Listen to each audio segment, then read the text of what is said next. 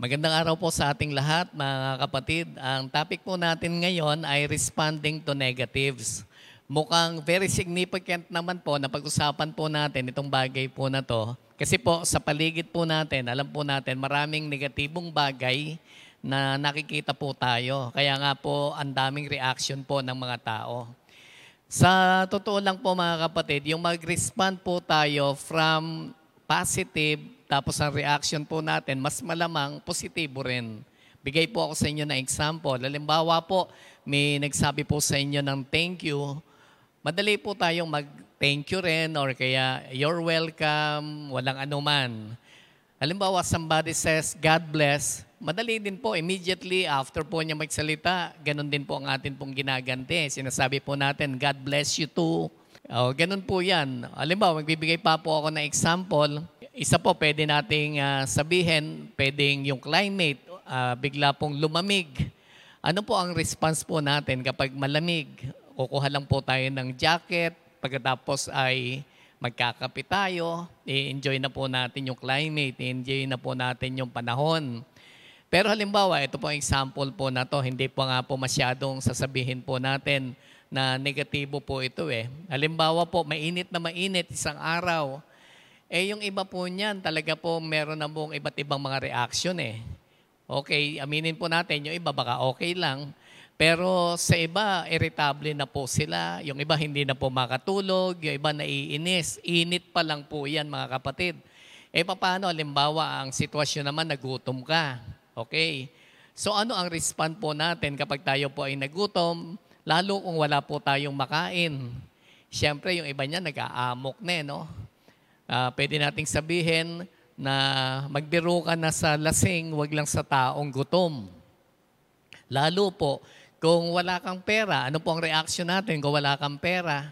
Mas malamang, yan po ang pinaka-severe po talaga. No? Yan po yung isang bagay talaga na hirap ang maraming mga tao. Kung walang pera, mas malamang naman nag-aamok po yan. Okay? Mas desperado yung mga tao na walang pera, hindi po nila ma-handle no? So, yan po ang mga response ng mga tao pong yan. Kaya nga po, mas maganda pag-aralan po natin ito mga kapatid. Ano po ang sinasabi ng Bible during times of crisis, during times of lockdown, at kung ano-ano pang karanasan, ano ang dapat po nating maging response sa mga bagay po na to. So hingin po natin yung patnubay ng Panginoon. Hingin po natin yung kanya pong karunungan kung paano po natin maia-apply. Ganon din po yung lakas ng Panginoon. Kailangan po natin yan talaga, yung kalakasan na ma-defeat natin at maka-response po tayo rightly sa mga bagay po na kinakaharap po natin at nako-confront po tayo. Sige po mga kapatid, tayo po ay manalangin. Lord, maraming salamat po sa inyo sa pagkakataon pong ito. We continue to ask wisdom. We continue to ask knowledge, O God, kung paano po namin maia-apply yung mga salita po ninyo. Naniniwala po kami, Lord, sa kapangyarihan ng inyong po mga salita, yung relevance po nito, Panginoon, sa kapanahunan, kung paano po mai-apply. Alam po namin yung principle is always there, O God. At ito po magagamit po namin very practical sa amin pong mga buhay. Samahan po ninyo kami. We ask the Holy Spirit na humihi po, Panginoon, ng puso at nag-o-open, Panginoon, ng amin pong mga kaisipan. Salamat po sa inyo. All this we ask in Jesus' name. Amen and amen. Mga kapatid, bago po ako magpatuloy, meron po ako request po sa inyo. Mag-comment po kayo ng pinaka-favorite verse po ninyo. Bibigyan ko po kayo ng time na makapag-comment ng inyong pong favorite verse. Hindi po yung pong inyong life verse, not necessarily your life verse. Kasi yung life verse natin, nung nagsimula po tayo sa ating journey, malaki po ang impact po niyan sa atin. Yan po yung mga pinanghawakan po nating verses sa Bible. Pero ang binabanggit ko po dito mga kapatid, maaring sa ating pong pagpapatuloy bilang Christian, meron pa po tayong mga na-encounter na mga verse o kaya po ay verses na nakatulong din at naka-inspire po sa atin. So, i-comment nyo lang po yung mga verse po na yan. At malay po natin mga kapatid, bakit po natin gagawin ito? Naka-comment na po ba kayo? Yung reference lang po ang inyo pong ilalagay. So bakit po natin gagawin? Kasi po, yung pong verse po natin ngayon ay very familiar verse po ito mga kapatid. Okay? Dahil very familiar, most quotable verse po siguro ay tuturing. Yung iba nga po, without the intention, nakabisado na rin po ito no? Na-memorize na rin po kahit po hindi sinadya. Hindi po intentional na i-memorize, na-memorize na rin po ng iba dahil po lagi pong nako-quote itong verse po na ito. So kung na-comment nyo na po, meron po tayong prize. Kapag nagkamukha po tayo, yung key verse natin at saka po yung i-comment po ninyo, pagkamukha po yan mga kapatid, meron po kayong prize, meron po kayong reward. Ano po ang reward po ninyo? Mula po sa head admin ng atin pong page, makakatanggap po kayo ng puso. Okay, alam nyo na. Pupusuan po ang inyo pong sagot. Okay, kung tama at nagmamatch ang inyo pong verse, doon po sa key verse po natin ngayon, hindi lang po puso galing po sa head ng admin ng atin pong page, kundi makikiusap na rin po tayo sa lahat po ng viewers na pakipusuan. Paulanan po natin ng puso, yun pong tamang sagot or hindi naman tamang sagot, kundi yung nagmamatch na verse doon po sa key verse po natin ngayon. Palagay ko yung iba na nag-guess na po ninyo kung anong pong verse po natin ngayon na very familiar. Ang tinutukoy ko po ay nasa Jeremiah 29:11. Jeremiah 29:11. Meron po bang tumama na sagot po tayo dyan mga kapatid? Meron pong nag-match? Okay, basahin ko po. Jeremiah 29:11. For I know the plans I have for you, declares the Lord, plans to prosper you and not to harm you, plans to give you hope and a future. So memorize po ng marami po ito at favorite na verse ng marami po sa atin. Pero gusto po mga kapatid, makita po talaga natin kung ano yung real meaning at context ng Jeremiah 29:11. Alam po niyo, baka may maling context din po tayo dito. Gustong-gusto po natin yung verse, parang masasabi po natin na parang instantly ay pwede nating gamitin, panggamot ng sugat. Para po siyang band-aid, no? Yung parang nagkaroon ka ng galos, kahit anong klaseng galos, itapal mo lang, okay ka na. Kasi ang ganda-ganda po ng mga pangako nung verse po na yan. Pero ano po ba yung context po niyan? Okay? Yung iba ang akala para itong medicine, parang gamot, na inumin mo lang siya pagising mo sa umaga, tapos sundan mo ng tubig, okay ka na buong maghapon. So yun nga po ba ang sinasabi ng verse na ito? Gusto ko pong sabihin po mga kapatid na pwedeng ma-out of context po tayo sa pagkaunawa sa verse na ito kasi hindi po ganon ang kalagayan po ng mga Israelita, mga taga-Jerusalem and Judah noon pong ibigay ito pong text po na ito. Ano po ang context? Ang pinaka-context po na to, during the time, sila po ay nilusob po ng mga taga-Babylon at sila po ay nalupig, sila po ay natalo. Ang hari po that time ng Babylon ay si King Nebuchadnezzar. At itong hari po na to, malupit po talaga siya. At kanila pong natalo, yung pong Jerusalem and Judah. At ang mga Israelita na namamayan po dyan ay dinala na po nilang bihag dito po sa Babylon. At meron pong time element po yan mga kapatid. Hindi po madali yung pong pagkaka-exile ng mga Israelita sa lugar po na ito. It took 70 years bago po sila makabalik. So ganun po kahaba yung pong kanila pong slavery, yung captivity po nila under Babylon. So hindi po ganun kadali ang naging buhay po nila. Okay? So in the context ng Jeremiah 29:11, ito po yung history niya, no? Pero gusto ko po sabihin po sa inyo mga kapatid, kahit po madilim or pwede nating sabihin na hindi maganda ang background, hindi ko po sinasabi na hindi nyo na po magugustuhan itong verse na to. Pag naintindihan po ninyo yung story, yung context, you will love the verse even more. Okay? Mas maganda nga po, nakita po natin talaga yung pinaka-background nito. And then talagang na-accept mo yung verse na ito at pinanghawakan po natin, in-embrace po natin na pwedeng mangyari po talaga yung pangako ng ating Panginoon. So nasa captivity po ang Israel that time. Okay. Pero eto nga po yun mga kapatid. Hirap po sila under captivity. Sobrang nahihirapan ng kanilang pong buhay. But there was no instant miracle that time. Walang instant miracle. Ang kailangan po nila, talaga pong matiis po nila yung suffering for 70 years. So biruin po ninyo ang hirap, 70 years na sila po ay magdurusa sa captivity nila sa Babylon. Yun po mga kapatid, ang pinaka-context po nito. So instead na magkaroon po sila ng comfort, tapos ay makabalik kaagad sa kanilang lupain at makaranas sila ng miracle from the Lord. Hindi po ganon ang nangyari. Magsasuffer po sila at sa pagkakataon pong ito, papaano po sila magre-respond doon po sa situation na hindi po nila gusto. Sabi nga po natin, madali lang talaga mag-respond kapag yung lugar mo gusto mo. Kapag yung karanasan ay nagmamat sa gusto mo. Paano under captivity ka Paano kang magkakaroon ng ganong klase ng saya?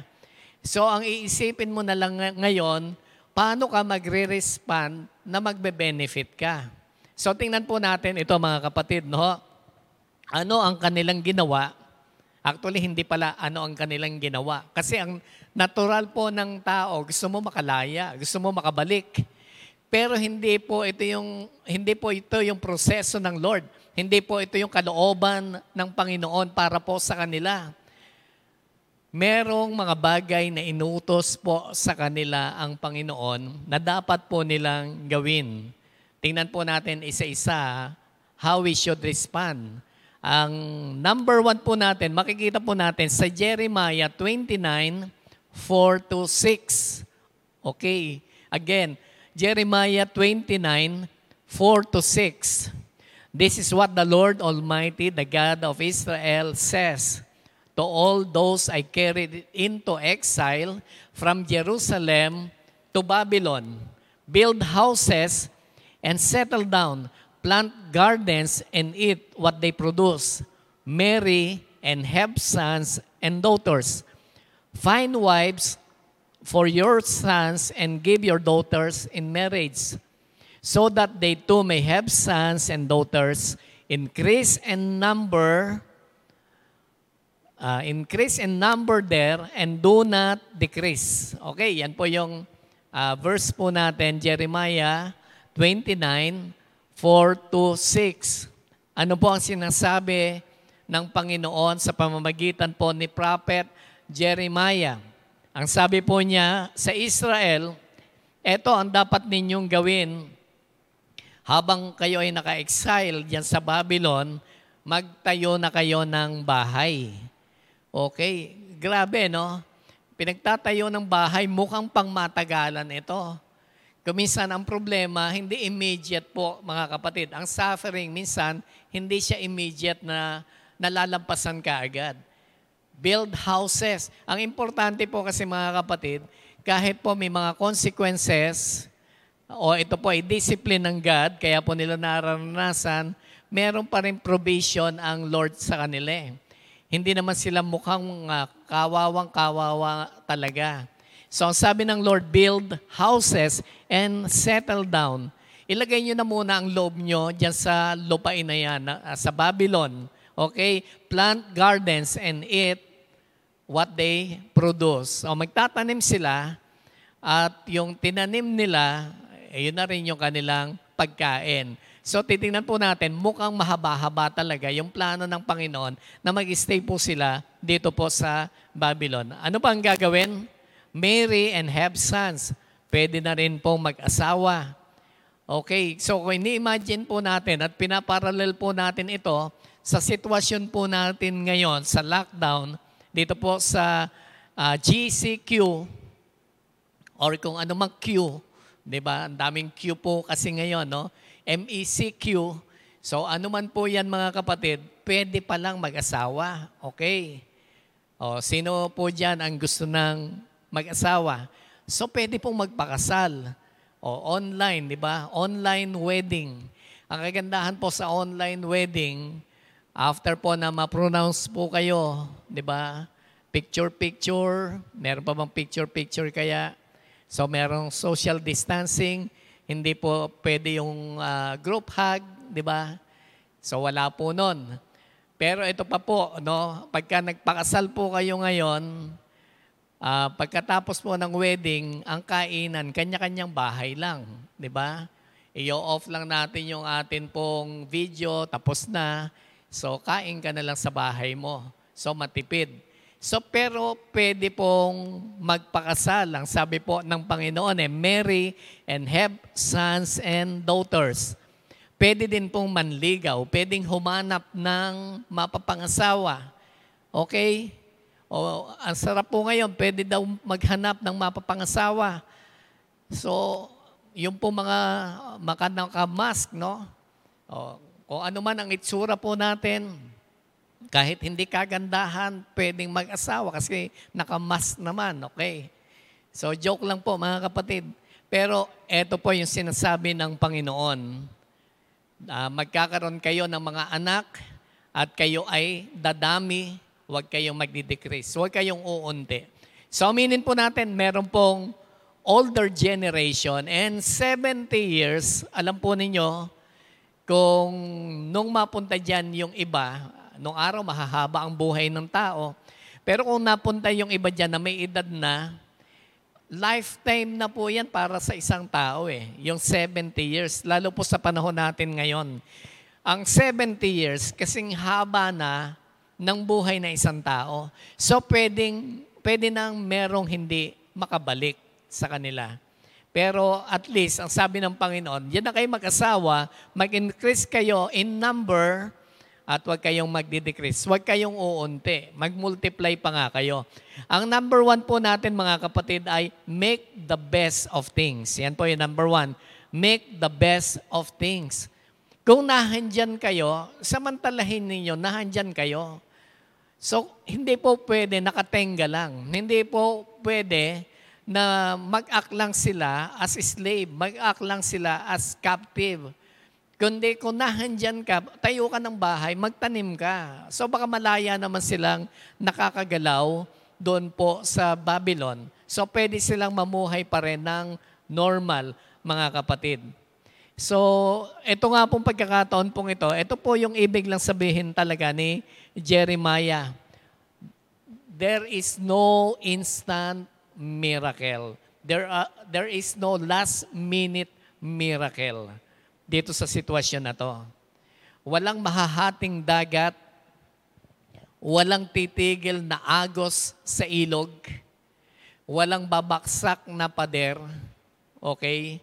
Wala pong eksena na malilito yung kanilang mga kalaban at sila po mismo mag-aaway-away at magkakapatayan at eto sila na po kaagad ang champion at nakuha na po nila yung lupain at pwede pa silang makabalik doon po sa kanilang lupang pangako sa kanila ng Panginoon.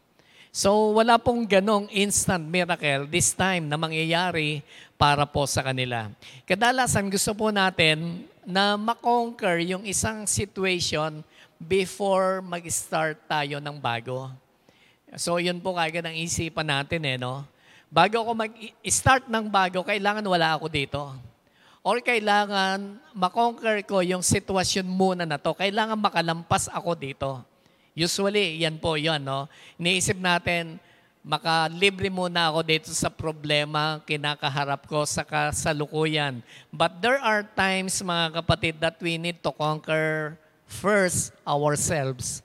Ang unang makonquer po natin, yung atin pong sarili.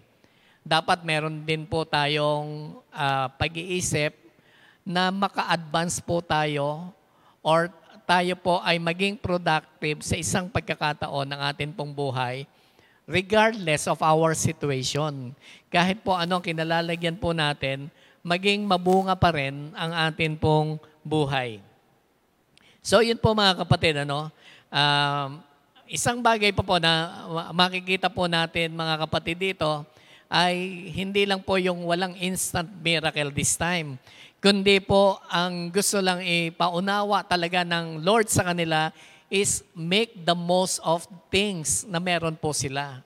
Nahandun po sila sa lugar na yon, gamitin mo po muna nila yung pagkakataon.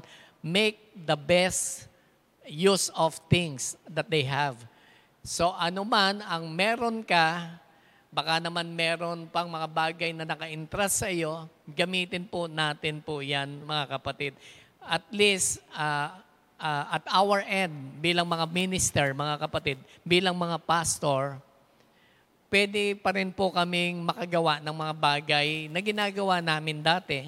Lalo na po itong mga tools natin na nagagamit sa kasalukuyan. Pwede pa rin po kaming mag-preach. Pwede pa rin po kaming mag-Bible study online. Pwede pa rin po kaming mag-cell group. Pwede pa rin kaming mag-set ng mga training. Sa amin po yan, mga kapatid. Pero sa kasalukuyan din po, mga kapatid, yung po mga professional, pwede po mag-work from home. Yung iba pumapasok every other day kasi meron pong alternate palitan para hindi po crowded sa office. Meron pong every other week, ginagawan po ng paraan. Ibig sabihin po mga kapatid, pwede po talaga tayong maka-cope up kahit po nasa present situation po tayo. Pwede pa rin po tayong maging mabunga. Make the best of things. Kung ano ang meron, kung ano ang kinalalagyan mo, kung nasaan ka, pwede pa rin mabunga ang atin pong buhay. Hindi pa rin po talaga siya sayang. Meron pong isang na-feature sa GMA News. Isang construction worker po ito. At hindi po siya makapasok, hindi po siya makatawid ng other city para po siya ay mag-work. Alam po ninyo ginawa po niya? Nakagawa po siya ng cart. Tapos namili po siya ng mga prutas. Nakakuha po siya ng isang pwesto, isang kanto na may pwesto. Alam po ninyo nangyari, nagbebenta po siya. At nung in-interview po siya, mga kapatid, kumikita po siya ng 600 to 700 a day. So nakagawa po siya ng paraan. So malay po natin mga kapatid, ito po tinatawag nating new normal is about to be the normal way of life na natin. Malay po natin, New normal siya, pero ito na po pala talaga yung normal po natin. Kung hindi po tayo kikilos, wala pong mangyayari po sa atin. Baka meron po tayong kaya pang gawin, Lalo po sa atin pong ministry, meron pa tayong kayang abutin or merong kayang pagministeryuhan, etc. Mga kapatid, gawin po natin ito mga kapatid. Regardless of your situation, you can live and keep on going and still rejoice in the Lord. Amen po ba? Kaya pa rin po natin yun mga kapatid to keep going. Okay? And still rejoice in the Lord. Masaya po mga kapatid na maglingkod po sa atin pong Panginoon. So number 1 po natin ay make the best of things. Okay? Mag-isip po tayo mga kapatid. Ano pa yung best of things na pwede kong gawin? Ang number 2 po natin ay be spiritual minded wherever you are. Jeremiah 29:7, also seek the peace and prosperity of the city to which I have carried you into exile.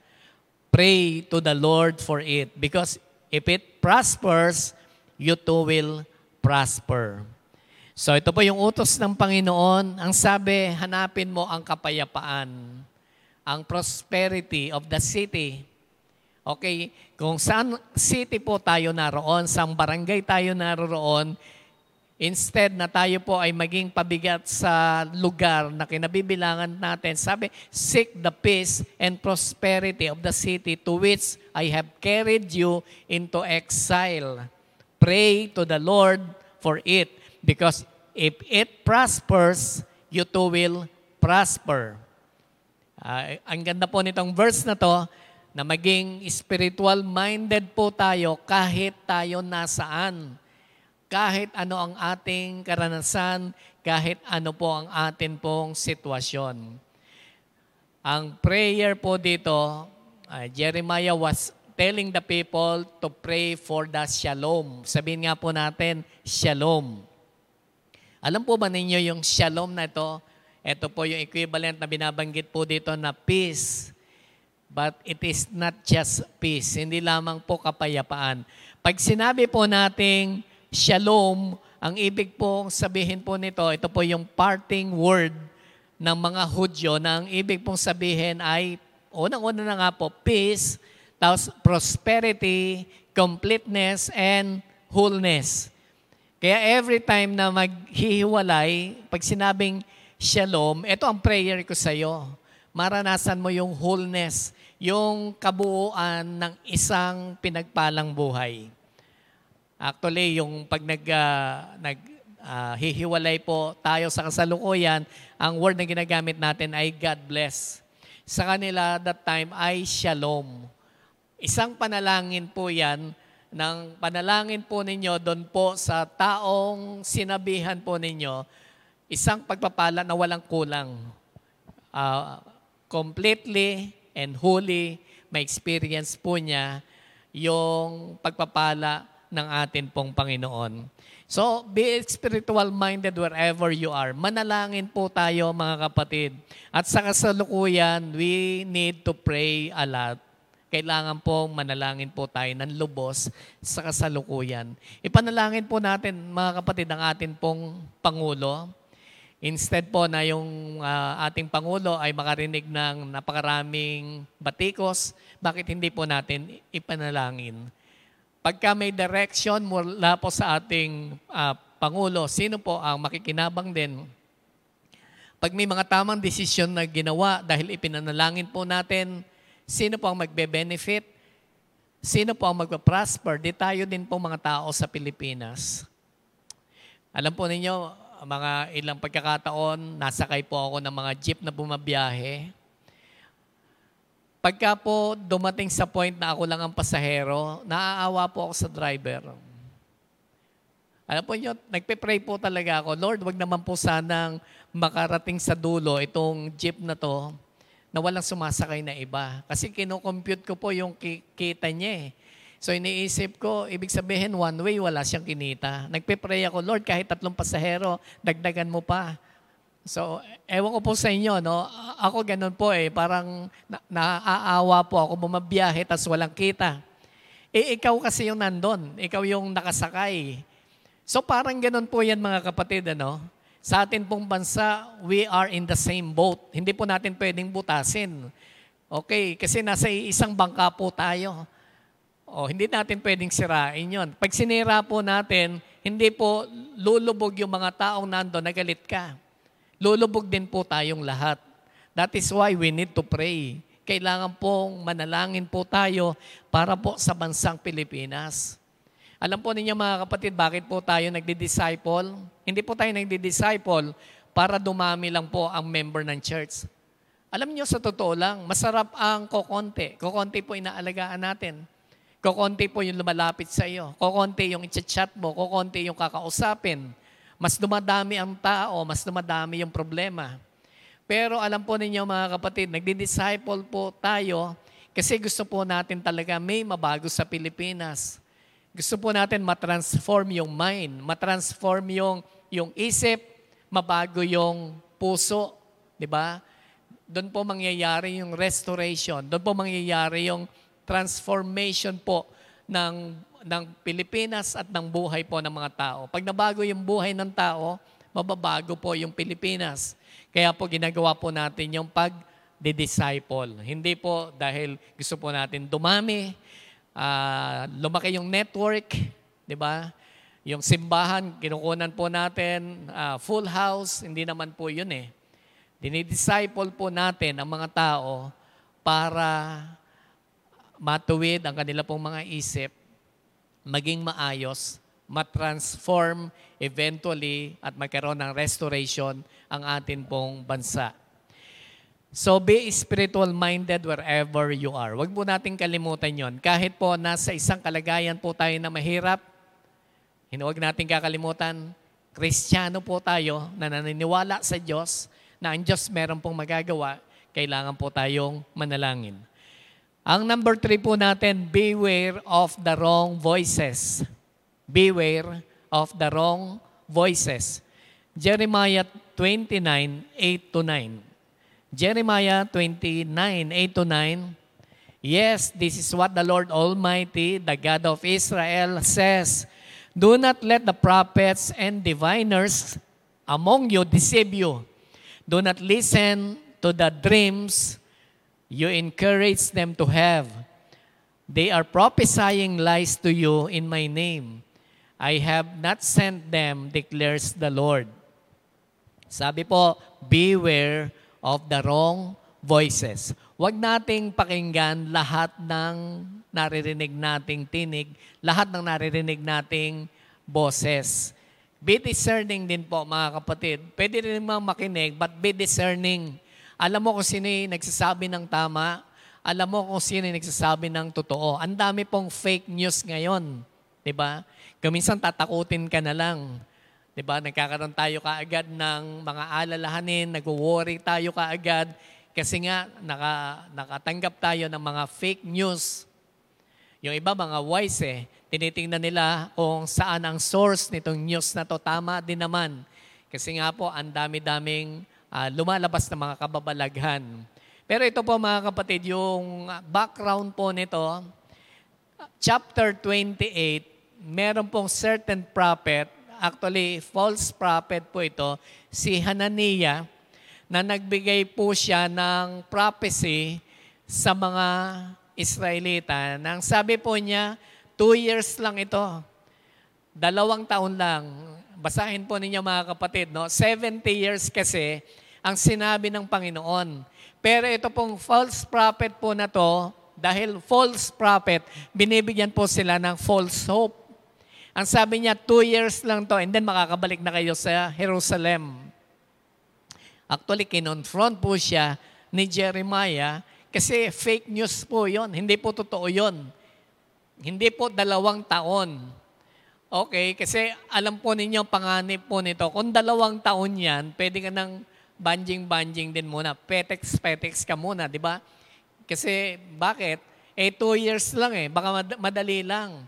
Konting hirap lang, hindi na ako magtatayo ng bahay, hindi ko nasusundin si Lord na mag-settle down. So yung ibang utos ni Lord, i-ignore ko na. Kasi makakabalik din naman ako sa lugar namin. Kung ano na lang, yun na lang ang waiting ako, kung anong mangyayari pagbalik ko.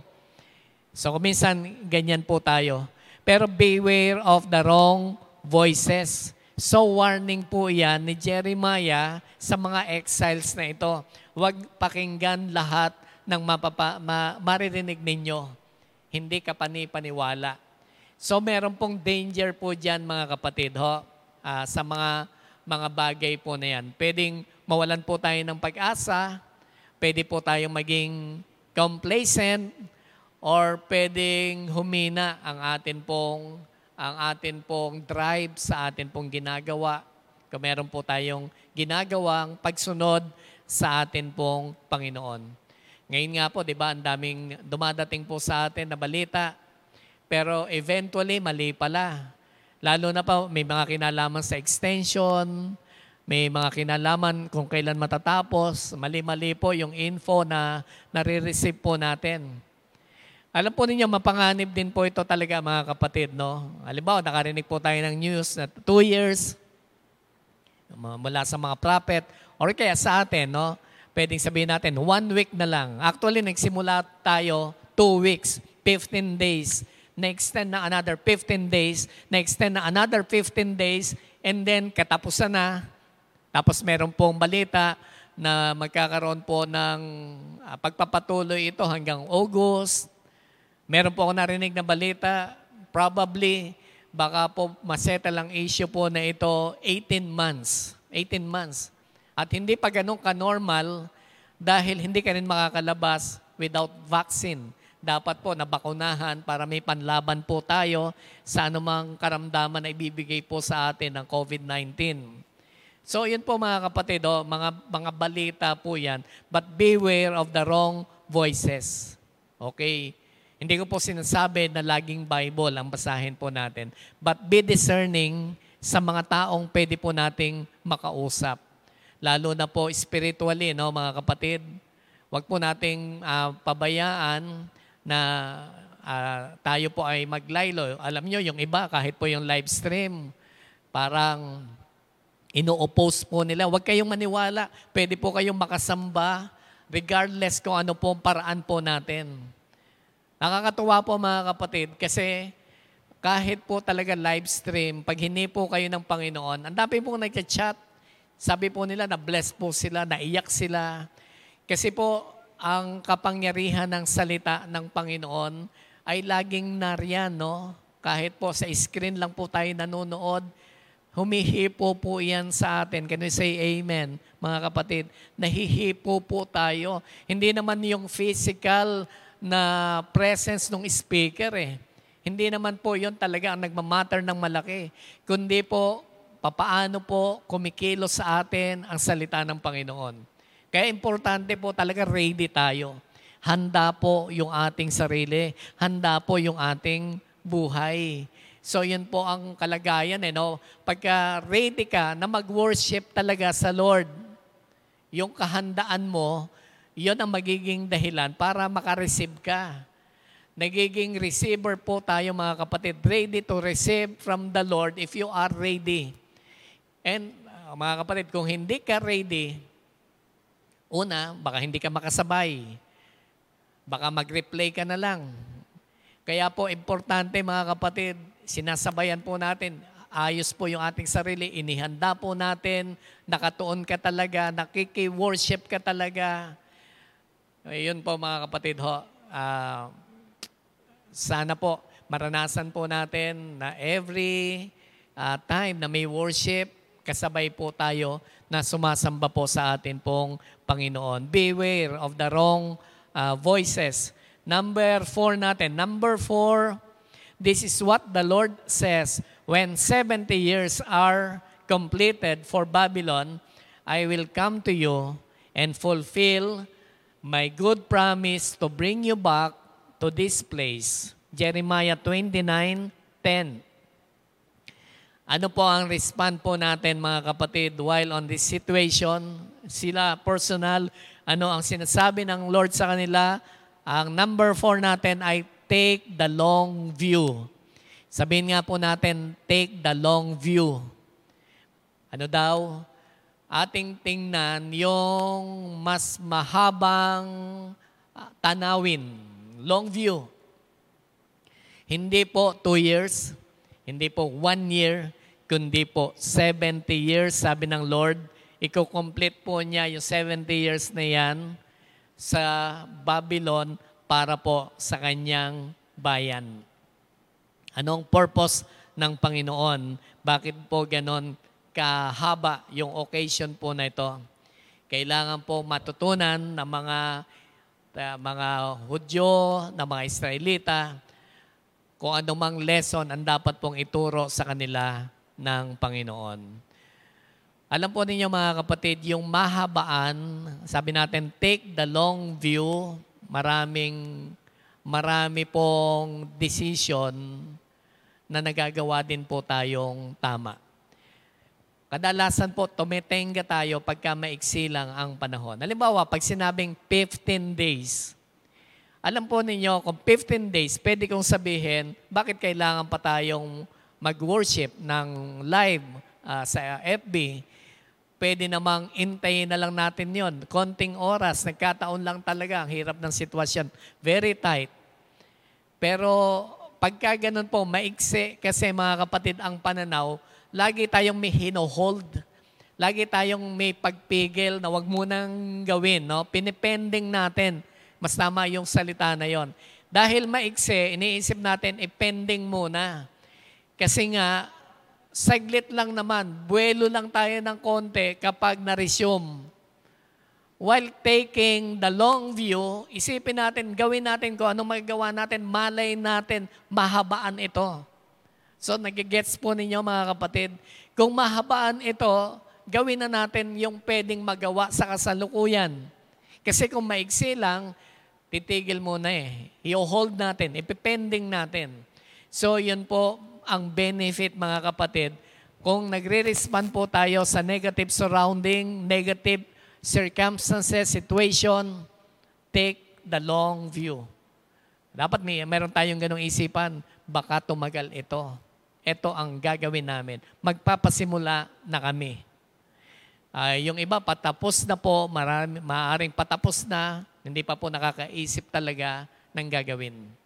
So, ano po mga kapatid, ang balak po ninyo? Hello. Ang last po natin, number 5.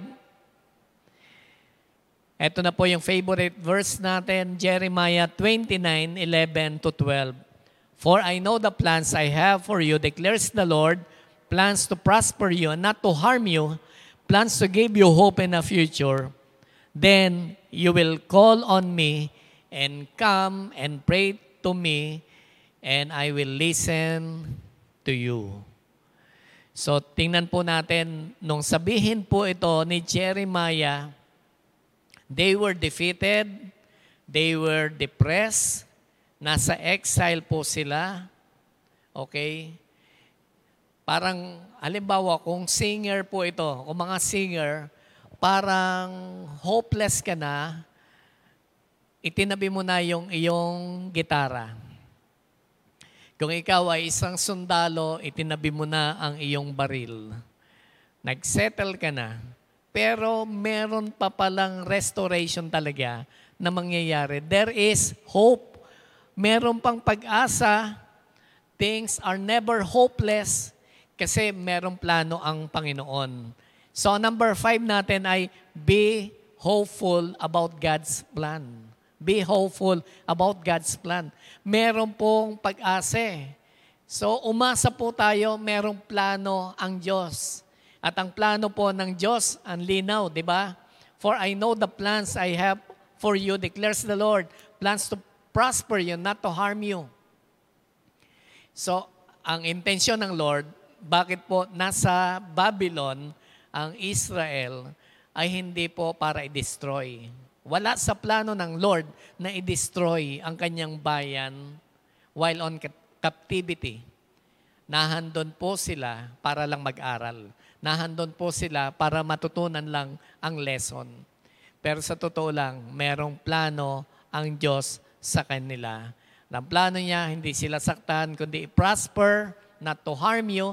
So dalawang bagay po ito mga kapatid restoration and redemption. So sa atin, ang pinakamalaking impact sa atin mga kapatid, alam niyo kung ano? Yung redemption. Sabi, for I know the plans I have for you, plans to prosper you and not to harm you, plans to give you hope in the future, yung future na binabanggit. That is our redemption. Yung pagkakatubos because of the Lord Jesus Christ. Very significant po itong verse na to, lalo po sa salvation po natin. Kaya sinasabi natin, baka mali po yung ating context kasi hindi lamang po siya puro physical blessing, although kaya talagang ibigayan ng Panginoon. Kasama na rin ang pagliligtas ng atin pong kaluluwa. Kasama na rin po yung pagtubos po sa atin. So meron pong pag-asa. Things are never hopeless. Meron pong pag-asa sa atin pong Panginoon. With the Lord, nothing is hopeless. Meron pong gagawin ng Panginoon. For I know the plans I have for you, declares the Lord.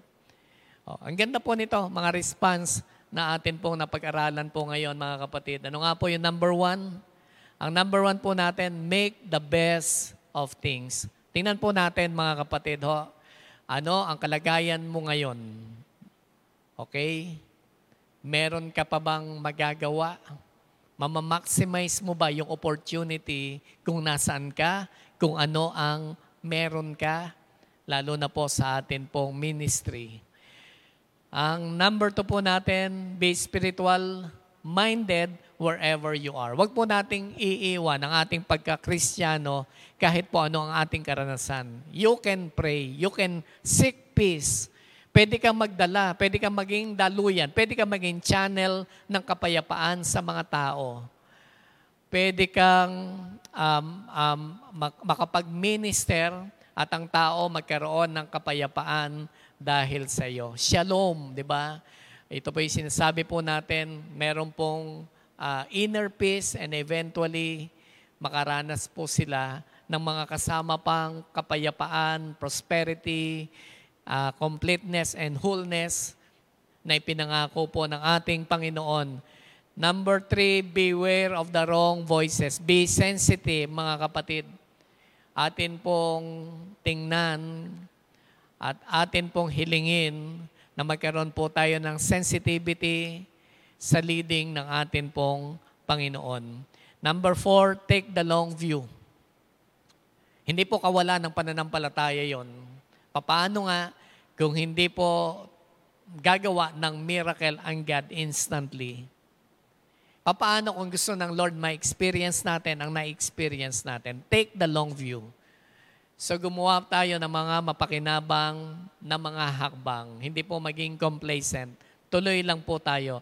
And number 5, be hopeful about God's plan. Umasa po tayo. May plano ang Panginoon. At number 1 po natin talagang tinitingnan at sinasabi, hindi po plano ng Lord na tayo ay i-destroy. Lahat po ng ginagawa ng Panginoon is for good. His plan is for our good. Ang Diyos po ay hindi nagkakamali. Ang Diyos po ay hindi nalilito. Hindi po siya gumagawa ng mga bagay na hindi po niya alam ang ending. Nagsisimula po siya at tinatapos po niya ito na alam po niya ang magiging resulta sa bawat isa sa atin. Gawin lang po natin ngayon, mga kapatid, magtiwala at magkaroon po ng proper response. Tamang mga responses, godly responses. Alam natin, under po yan sa patnubay ng atin pong Panginoon. Anyahan ko po ulit kayo, mga kapatid, na tayo po ay yumuko, tayo po ay mananalangin. Hingin po nating patuloy ang karunungan ng atin pong Panginoon. Panginoon, maraming salamat po sa inyo sa araw na ito. Salamat po, Panginoon, sa inyo po mga salita na nagbibigay po sa amin ng tamang direksyon, tamang pangunguna. Ilid niyo po kami, Panginoon, sa tama po naming daraanan. Bigyan niyo po kami, Panginoon, ng pangunawa, katalinuhan na kailangan po namin. Lord, sa pagkakataon pong ito, hindi po namin alam talaga yung mga susunod na pangyayari, kaganapan po, Panginoon. Pero ang prayer po namin, gawin niyo po kaming productive, Lord.